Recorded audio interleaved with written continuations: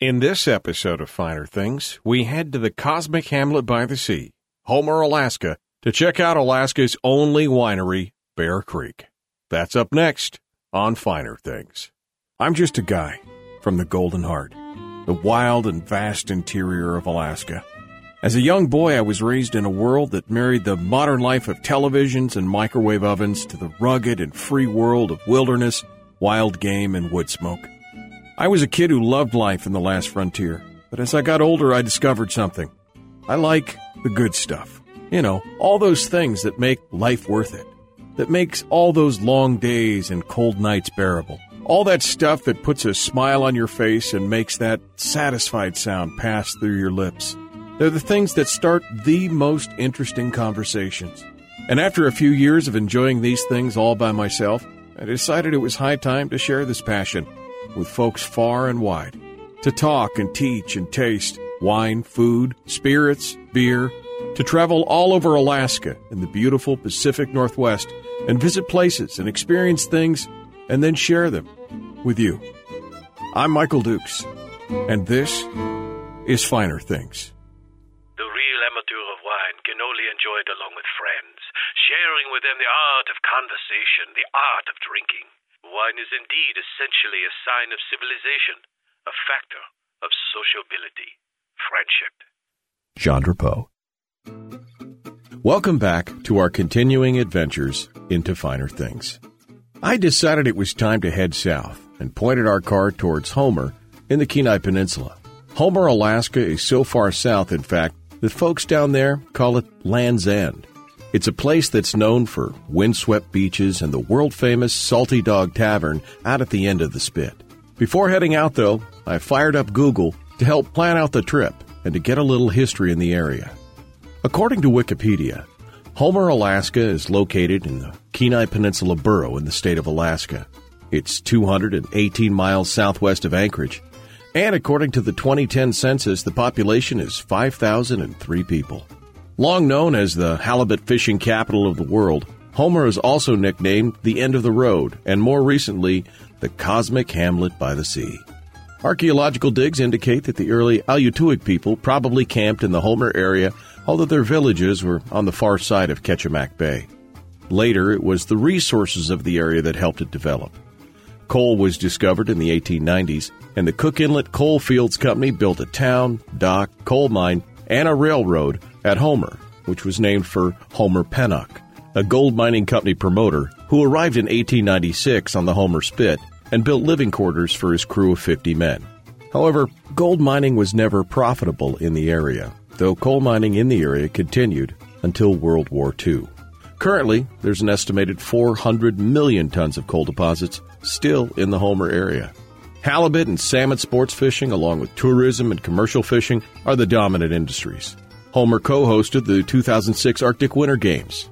The Alaska Maritime National Wildlife Refuge and the Ketchimak Bay Research Reserve co-host a visitor center with interpretive displays known as the Alaska Islands and Ocean Visitor Center.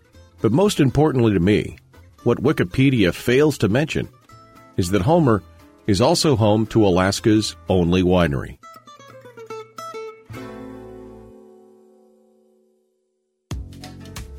Starting with a passion for creating and combining it with the tradition of making fruit wines in his garage, Bill and Dorothy Fry created a tremendous following for their variety of fruit and grape wines throughout the state of Alaska and the lower 48 through the mail. Making wine started as a hobby for Bill in the mid-90s. After sampling a friend's homemade rhubarb wine, Bill was not only impressed, but hooked. Winemaking at the Fry House began as a few small glass carboys on the kitchen counter. A carboy, by the way, is also known as a demijohn. It's a glass or plastic vessel used in fermenting beverages like wine, mead, cider, perry, or beer. Anyway, Bill's winemaking hobby quickly outgrew the kitchen, due in part, I'm sure, to Dorothy's insistence, and was moved to the garage. He experimented with anything he could get his hands on: raspberries, blueberries, kiwi, rhubarb, and more. He received such good reviews from his friends and family, he wanted to share his creations with everyone. So the idea of Bear Creek Winery was born. Bill and Dorothy jumped in with both feet and put everything they had into starting Bear Creek Winery and Lodging. They opened their doors in 2003, and thanks to the support of friends, family, and locals, they began to grow. Wine was batched in 5-gallon carboys, labels were printed from the home computer, and fruit was purchased from neighbors. As word spread of Bear Creek's award-winning wines and unconditional hospitality, so did the popularity of their wines. With popularity came growth, and Bill and Dorothy discovered that the garage was getting just a bit too small and found themselves in need of more space. That space came in the form of a beautiful new timber frame production facility that was finished in the summer of 2011, and the growth continues. While they still do have specialty wine batches being made in 5-gallon carboys, normal production runs are being made in 500-gallon batches in their new facility. In the first year of production, Bill and Dorothy produced 600 gallons of delicious Alaskan fruit wine. Last year, it was a whopping 18,000 gallons. Thanks to my friend, Homer Radio host Chris Story, I was able to get a chance to meet and talk with Bill and Dorothy for a tour around their tasting room and the original garage where it all started. Bill had some pretty interesting stories of the shenanigans that went on in that place. This was my winemaking area. We went from this to that building to where we are now. We had the B&B first that I'm about to show you, and we would do wine tastings for people, like 2 people or 4, and they were loving this. I had a refrigerator right here that had a beer and wine tap on it, and then you see these notches. Those are, if you end up sleeping with your head on that step over there, you got home and puked and I heard about it, that was a notch. And I have a few of those. And every time I made a batch, I put a label up on the wall. One of my favorites was, I had an Indian with a chief's headdress. Right. And it was rhubarb wine, and it kind of ties into the notches because it said, sneaks up on you like an Indian. and it did. And I could tell. Somebody kept putting their glass up empty. I'm like, this guy's going to be a notch. Yeah, it's going to be a notch tonight. So, yeah, we had a lot of fun out here. I had 2 daughters that were dating sons of policemen. One was dating the son of a trooper and one a city cop. And I had them sitting here one night. I had a trooper, city cop, and his boss, the chief of police, Mark Roble. And I'm like, guys, not that I would ever do it. I'm just curious. What is the penalty for bootlegging here? And they go, oh, no. You don't want to go there, dude. You don't go to the Palmer summer camp for that. You go to the federal penitentiary. Right. That is a Treasury Department violation. And I said, okay. And that's when we built the building next year. Right. After they said, no. Do not do that. When so many people were wanting to buy the wine out of here, it was just... And I didn't realize it. It's a good thing I didn't, because some of the places I've seen, I didn't think they would license this. I didn't think they would permit this room. It's just such a wreck. And I've seen some places that were they're similar to this that they did license and got DC permits for. And if I'd have known that, I would have done it here and not built that building as quickly as we did. So I'm glad I didn't know that. Right. But that wasn't the only time that Bill and Dorothy decided to wing it on their own. They built their new facility, not based on standard industry practice or modeling it after someone else's winery. They simply built it on what had been working for them. And that seemed to work out just right. And if we had have gone to other wineries, like Bill was saying, we would have, people said, well, you need to buy this equipment and that equipment. And we literally started with no equipment. Right. We started with carboys. We just recently got a bottling line. We were doing everything by hand. And when we told people our volume, other wineries, this is our volume, and we're doing it with a hand corker and a hand bottler, and they were shocked. Really? And our first year we did 600 gallons. We have tanks that hold 1,000, just one tank. Yeah, and that's twice as much as we did in our first year. One of the things I discovered at Bear Creek was not only Bill and Dorothy's passion for winemaking and all the conversations that go with it, but they shared this passion with their entire family. And it wasn't long until someone new came along to join the happy clan. Up next on Finer Things, we'll be talking with Louis Maurer, Bear Creek's winemaker, about not only their tasting room, but also their brand new production facility. And he'll give us a look at where all that magic happens today. That's coming up when Finer Things returns. The connoisseur does not drink wine, but taste its secrets. Salvador Dali. Welcome back to Finer Things. Today we're in beautiful Homer, that cosmic hamlet by the sea, getting a look at Alaska's only winery, Bear Creek. One of the things I discovered at Bear Creek Winery was not only owners Bill and Dorothy Fry's passion for winemaking and all the conversation that goes with it, but that they shared this passion with their entire family. And it wasn't long until someone new came along to join the happy clan. Enter Louis Maurer, Bear Creek's winemaker. The art of creating beverages has always enchanted Louis, from making sodas as a teenager to hobby beer and wine brewing in his 20s. When he married Bill and Dorothy's daughter, it wasn't long before collaboration between Bill and Louis got started. Louis took me to where all the magic happens today, their brand new production facility just up the hill from the tasting room. While we were there, I got a chance to ask Louis that perennial question that's on every Alaskan business owner's mind, namely, how in the world have they built such a great business with Alaska's logistical challenges? It's the one question that always seems to come up when discussing any kind of manufacturing in Alaska. Logistics. Being at the end of the supply chain has its disadvantages. So I asked Louis how they've dealt with it at Bear Creek. Yeah, and I'll be honest, I think that the most challenging part as far as that went was the first couple of years where I was around, in and out for up here visiting type of thing, but not, totally here.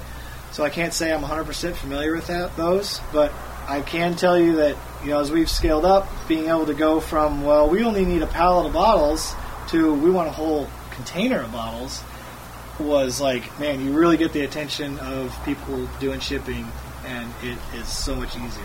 Yeah, so, the volume really makes a huge difference. And then, another logistic thing is getting fruit. So it was easy when we were small enough to literally get it from neighbors and people that just living around Homer.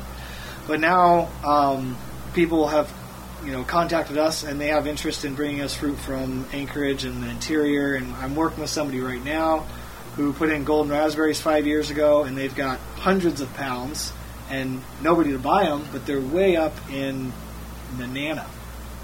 And so I was talking with them just yesterday, and they're like, well, so how do I get these to you? I'm like, well, this is what we pay delivered here. And how you get them here. Yeah, I'm happy to help you figure it out. And, we started talking, and I realized all of these different avenues of getting things from A to B are very specific to the product and who we deal with and the time of the year. Right. And everybody seems to be that way. One of the other challenges is that at Bear Creek, while they import and source their grapes from Washington State for their fruit wines, they don't deal with a single supplier for their various berries. Nope. As Dorothy told me, they'll take a bag of raspberries from a Cub Scout or an entire truckload from a native corporation. Bill was saying from little kids bringing a little sandwich bag, and they're learning about money, how to earn money, and all of that, which I just love seeing that to teenagers. Getting gas money, and then you see the big bags of, people just harvesting. But that means for an industry that is usually very particular about quality control and controlling the process from seedling to finished product, Louis told me that makes for some interesting challenges. It does. And I think one of the things that makes it work is that very little of our fruit is being produced on a commercial scale.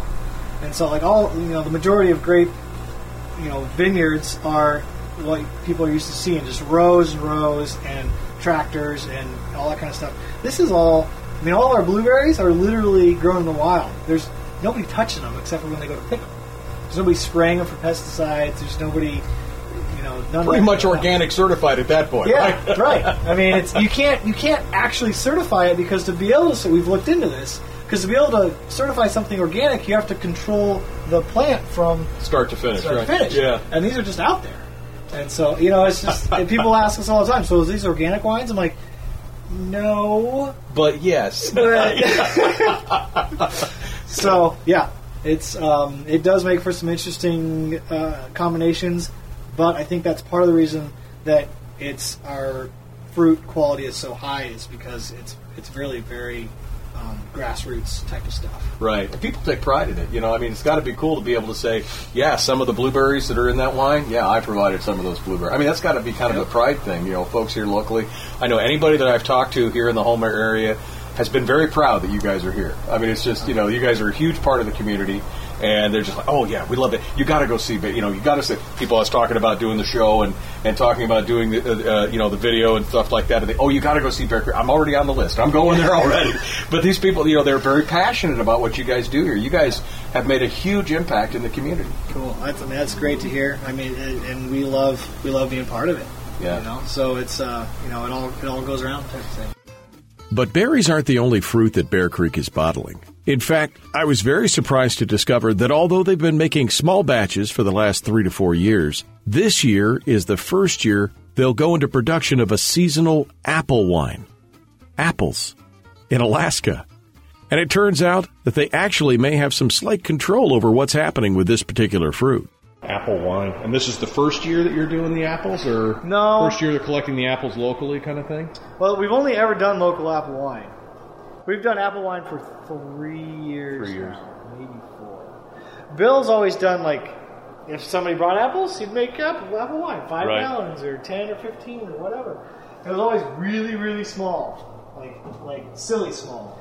And now you're going into full-scale production, or the lot. So me and my wife bought a lot here that's real close to the winery, and it had an orchard on it. So we kind of revived it and started harvesting those apples, and then hooked in with this other guy who's looking for a use for his apples. He's an old time. He's lived here a long time, always grown fruit, and he's a wealth of knowledge. But he can't. He doesn't like getting on the ladder anymore and this kind of thing, and he wants his apples to go somewhere. So, we go over and pick all of his apples and bring them here. And so we get maybe 400, 300 gallons of wine worth of apples out of those 2 orchards. Wow. So, That's a big step up for that, from 10 gallons. Right, to, yeah. Which is still small. Yeah. It's not big enough to distribute. We only sell that out of the tasting room. We're gonna have to try that. We're gonna have to try that when we get back down there for sure. That'll be good. And try it I did. Sweet and tart, absolutely delicious. It's an amazing new offering that's well worth the drive down to Homer to try since, again, it's only available locally in the tasting room. Speaking of locally, that's something else I've always loved about small breweries and wineries and distilleries. Almost every one of them is dedicated to their local economies in a big way. And at Bear Creek, it's no different. That passion is infectious, and it rubs off, and I think that's what people love. And I was just saying, you talked about local fruit and local, and I was talking with Dorothy and everything, all the things you have in the gift shop, and you guys are very local-centric. I mean, this is made in Alaska. Everything you want to do that you want to get done here. Local artisans involved with what you're doing. I mean, everything you guys are doing is Alaska. Yeah, as much as we can. Yeah, Dorothy's always really pushed that as part of our culture, and I think it's great. I love it. It was easy for me to get on board with that, and we take it to, at every step of the way, we keep it as local as we can. So, you referred to there not being a lot of industry in Alaska earlier. For a long time, we were sourcing glass out of China. Until we read an article. I read an article about a place that was making glass out of Washington. And so we immediately looked into that, and now that's where we get our glass from. Right. So now it's American-made glass. Our labels are made right here in town. So, as much as we can. Whenever we hear about opportunities, we at least look into them. Yeah, because you got to do. I mean, you have to make sense business-wise to be able to do it. But I don't see a big glass factory here in Alaska.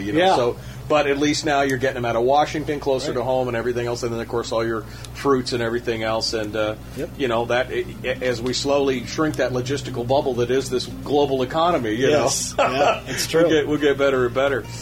Bear Creek Winery is the perfect example of a small business working synergistically in so many ways with their local economy. I can't tell you how much I admire that. Still to come on Finer Things, we'll continue with Louis Maurer, winemaker at Bear Creek.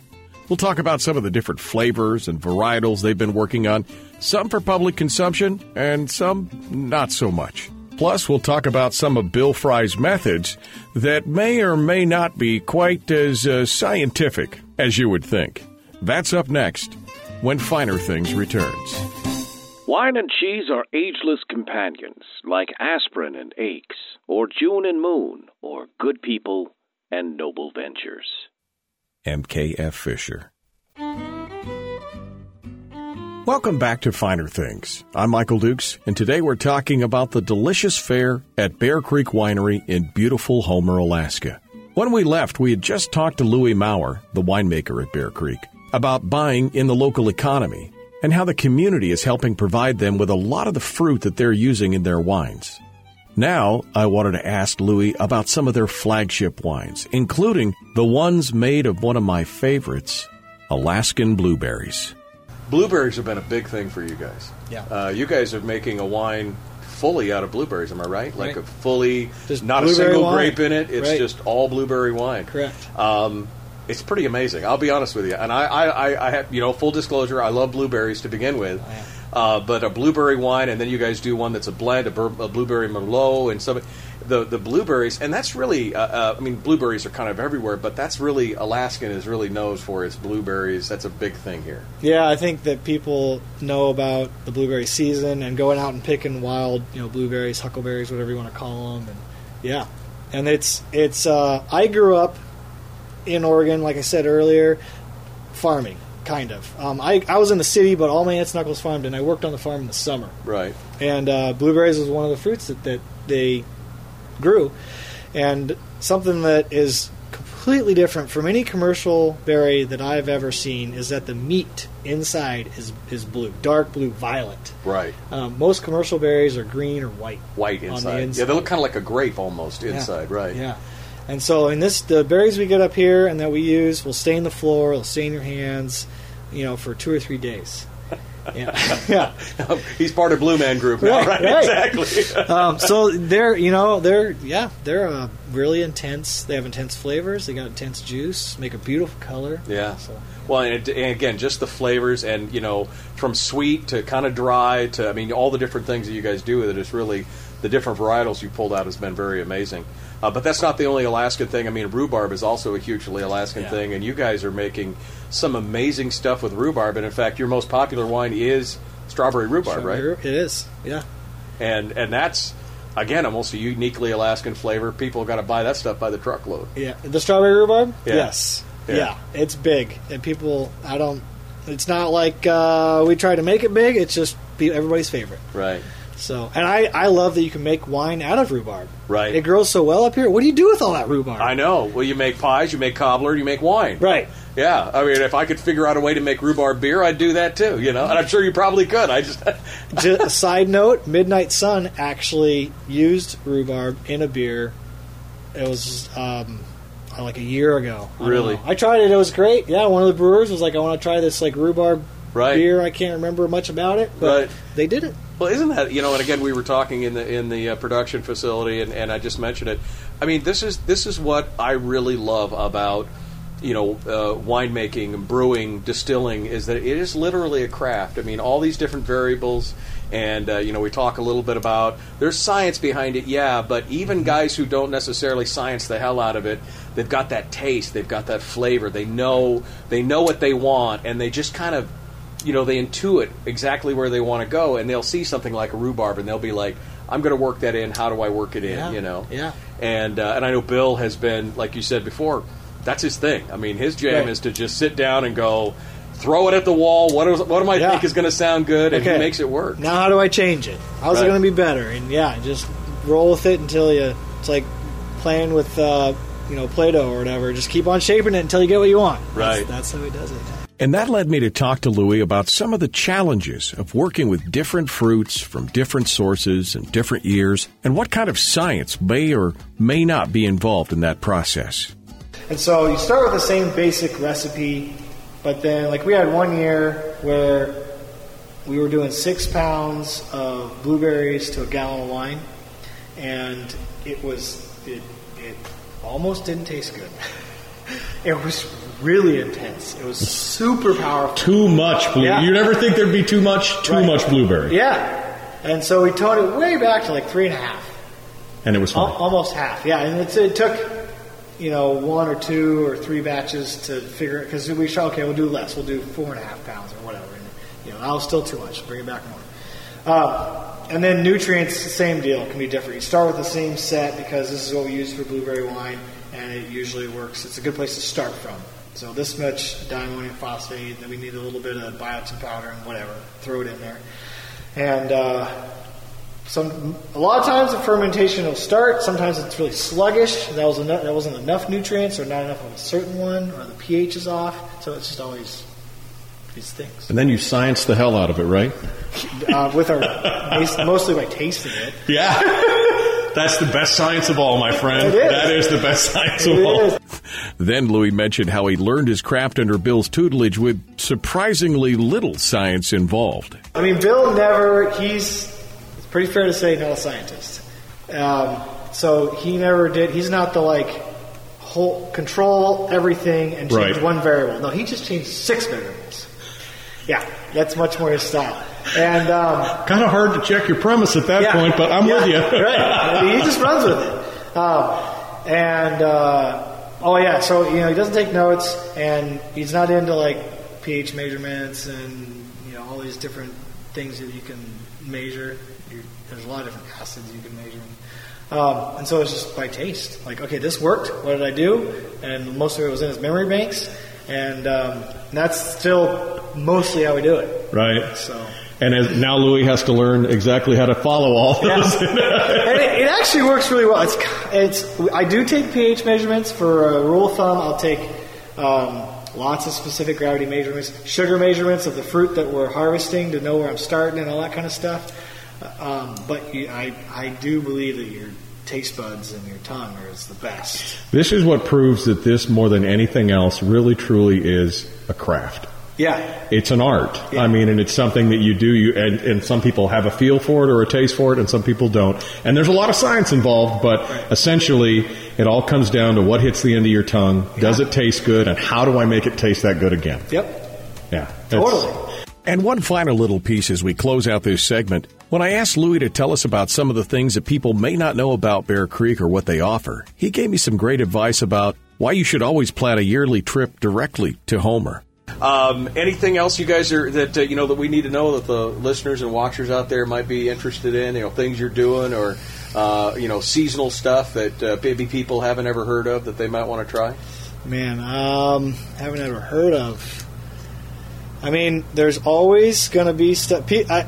I run into somebody every day that comes into the tasting room and doesn't know that we do tasting room exclusives. Right. So, in the tasting room in Homer. Yep, right. Yep. And so, our apple wine is one of those. The golden raspberry, you're only going to find, when we have it, you're only going to find it in the tasting room. So I would encourage people, if they do come to Homer, come in, see what we got going on. Absolutely. There's always seems to be something different and unique happening in there. Right.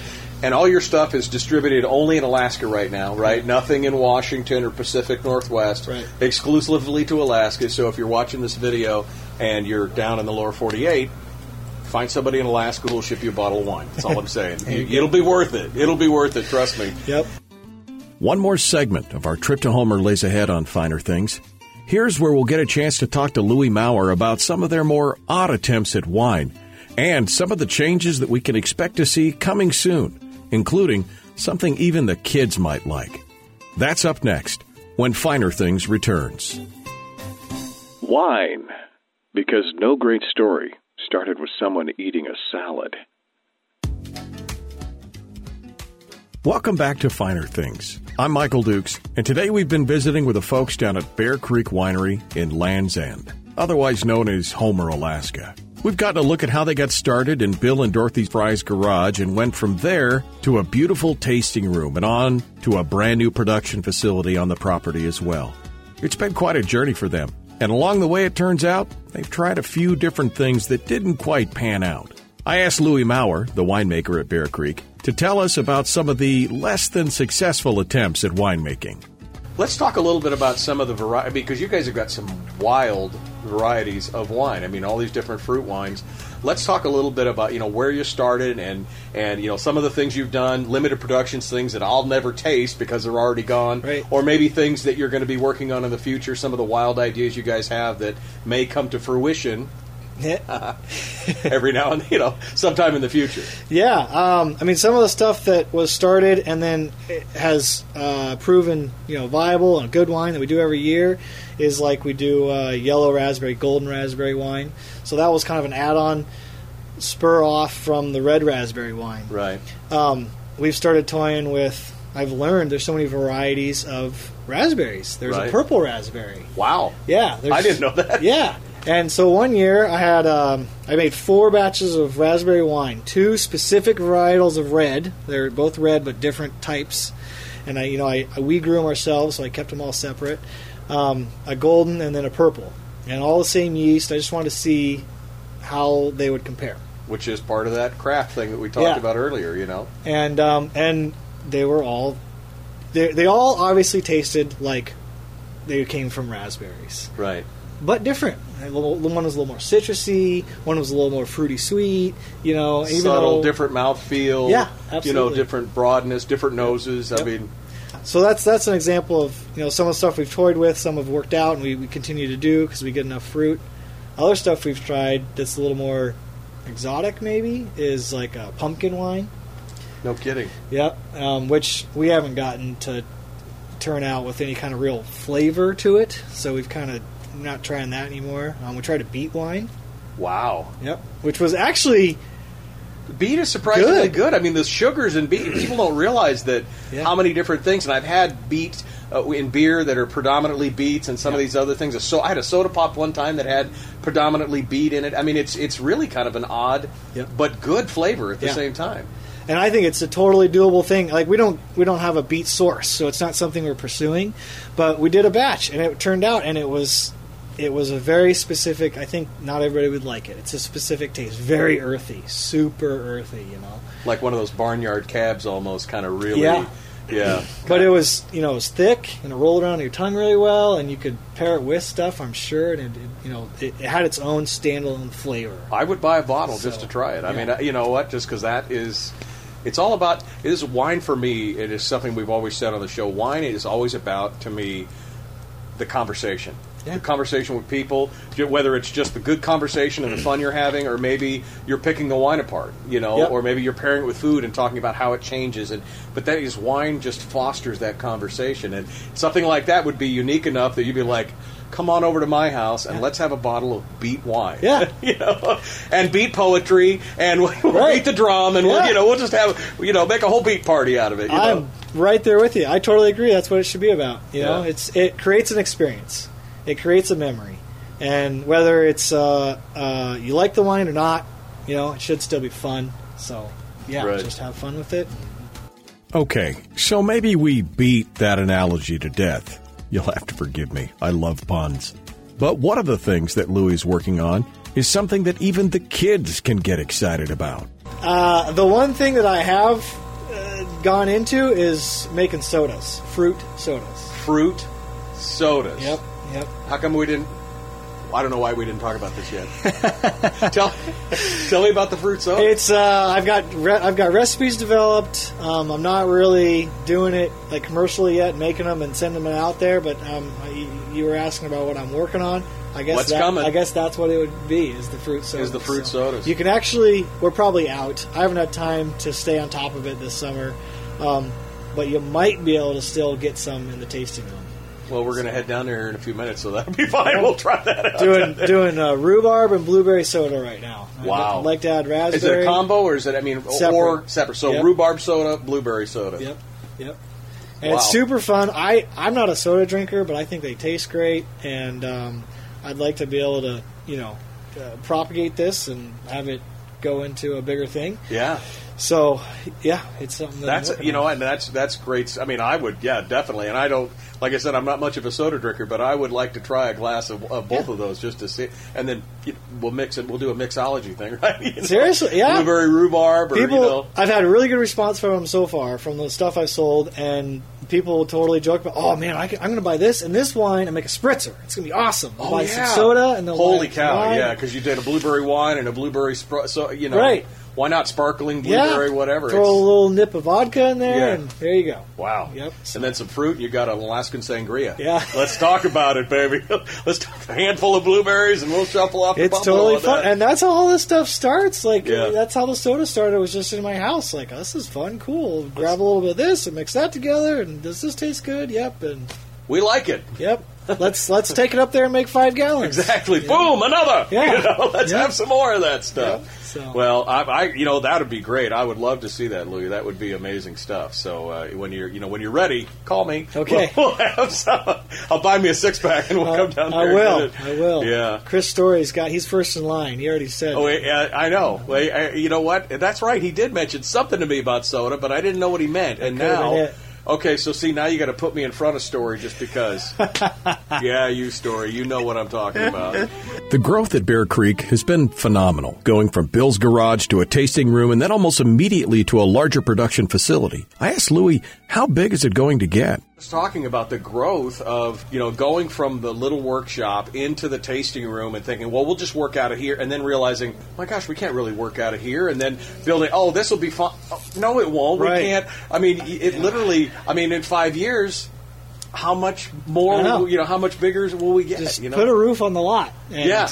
We got a big parking lot out here. That's Pretty right. much this will all be building, the next year, That's how it feels. Yeah. It's not like we're trying to get big. It's, it's, of course, everybody wants their business to grow, but I don't feel, we're not in this, we want to make a living. We're not trying to be millionaires. Right. But people love it, and the demand's there, and if we can keep getting locally grown fruit, then we're going to keep trying to provide for the local Alaskan demographic. Right, and it's your passion. Yeah. It really is. You guys, you and Bill, and just the smiles on their faces as they're walking me through the property and telling me all these stories, and this is your lives. This is what you guys, are out there, winning the battles and fighting the fights. This is what you're doing. This is your reward. Yes, absolutely. And that to me is just, I love that kind of passion for this stuff. You're talking about the passion. That's why we love showing people, like having you come and the general public. We do tours, having them come and showing them what we got going on, because it's like a show and tell. Look what we did. Yeah. Look what we did. This is so cool. Yeah. That's what Bill's like. Look what I did. It's so cool. That's how it feels. It's just And they have one more big change coming to Bear Creek. A whole new line of wine. One specifically made of 100% Alaskan-sourced products. Who knows? It might be on the shelf already. That's what we're doing right now is we're moving our wines that are going to be guaranteed Alaskan-grown fruit, and they're not blended at all, into a different name. It's going to be Glacier Bear. Still made by us here in Bear Creek. It's just to kind of set them apart, distinguish them a little bit. These are 100% Alaskan-sourced fruits that are in these wines. Yeah. Yep. And so we're going to be, that's our black currant will be under that. We're doing our golden raspberry. Our apple's going to go into that. So you'll start seeing these. You can get them in the tasting room, all the time. And then you're going to start seeing them distributed around the state. So that about wraps it up for today's show. Just a reminder, you can always let me know what you think of as finer things. Tell me of that favorite little restaurant, that tiny little B&B or boutique hotel that you just can't wait to get back to. Tell me the story of your favorite brew and of the guys and gals that have poured their blood, sweat, and tears into making it happen. Maybe I'll go out and meet these folks and bring back adventures inspired by you and your very own finer things. So go on. Fire up that email browser and drop me a line. Tell me what your thoughts are both on the show and of some of the things that you'd like to see us talk about in the future. Just send it to michael@finerthingsradio.com. That's michael@finerthingsradio.com. While you're there, make sure to follow the link to our Facebook page or just put Finer Things in the search bar at the top of the page. And finally, if you'd like to see all the great food, drinks, and more, plus behind-the-scenes stuff about what we'll talk about on upcoming shows, follow our Instagram account, @FinerThingsTV. I'm Michael Dukes, and I hope you'll come back next week and all that follow as we get together, grab a glass or plate of our favorite something, and have that conversation about the finer things. Finer Things is a production of the Creative Department Incorporated, all rights reserved. Find out more at finerthingsradio.com.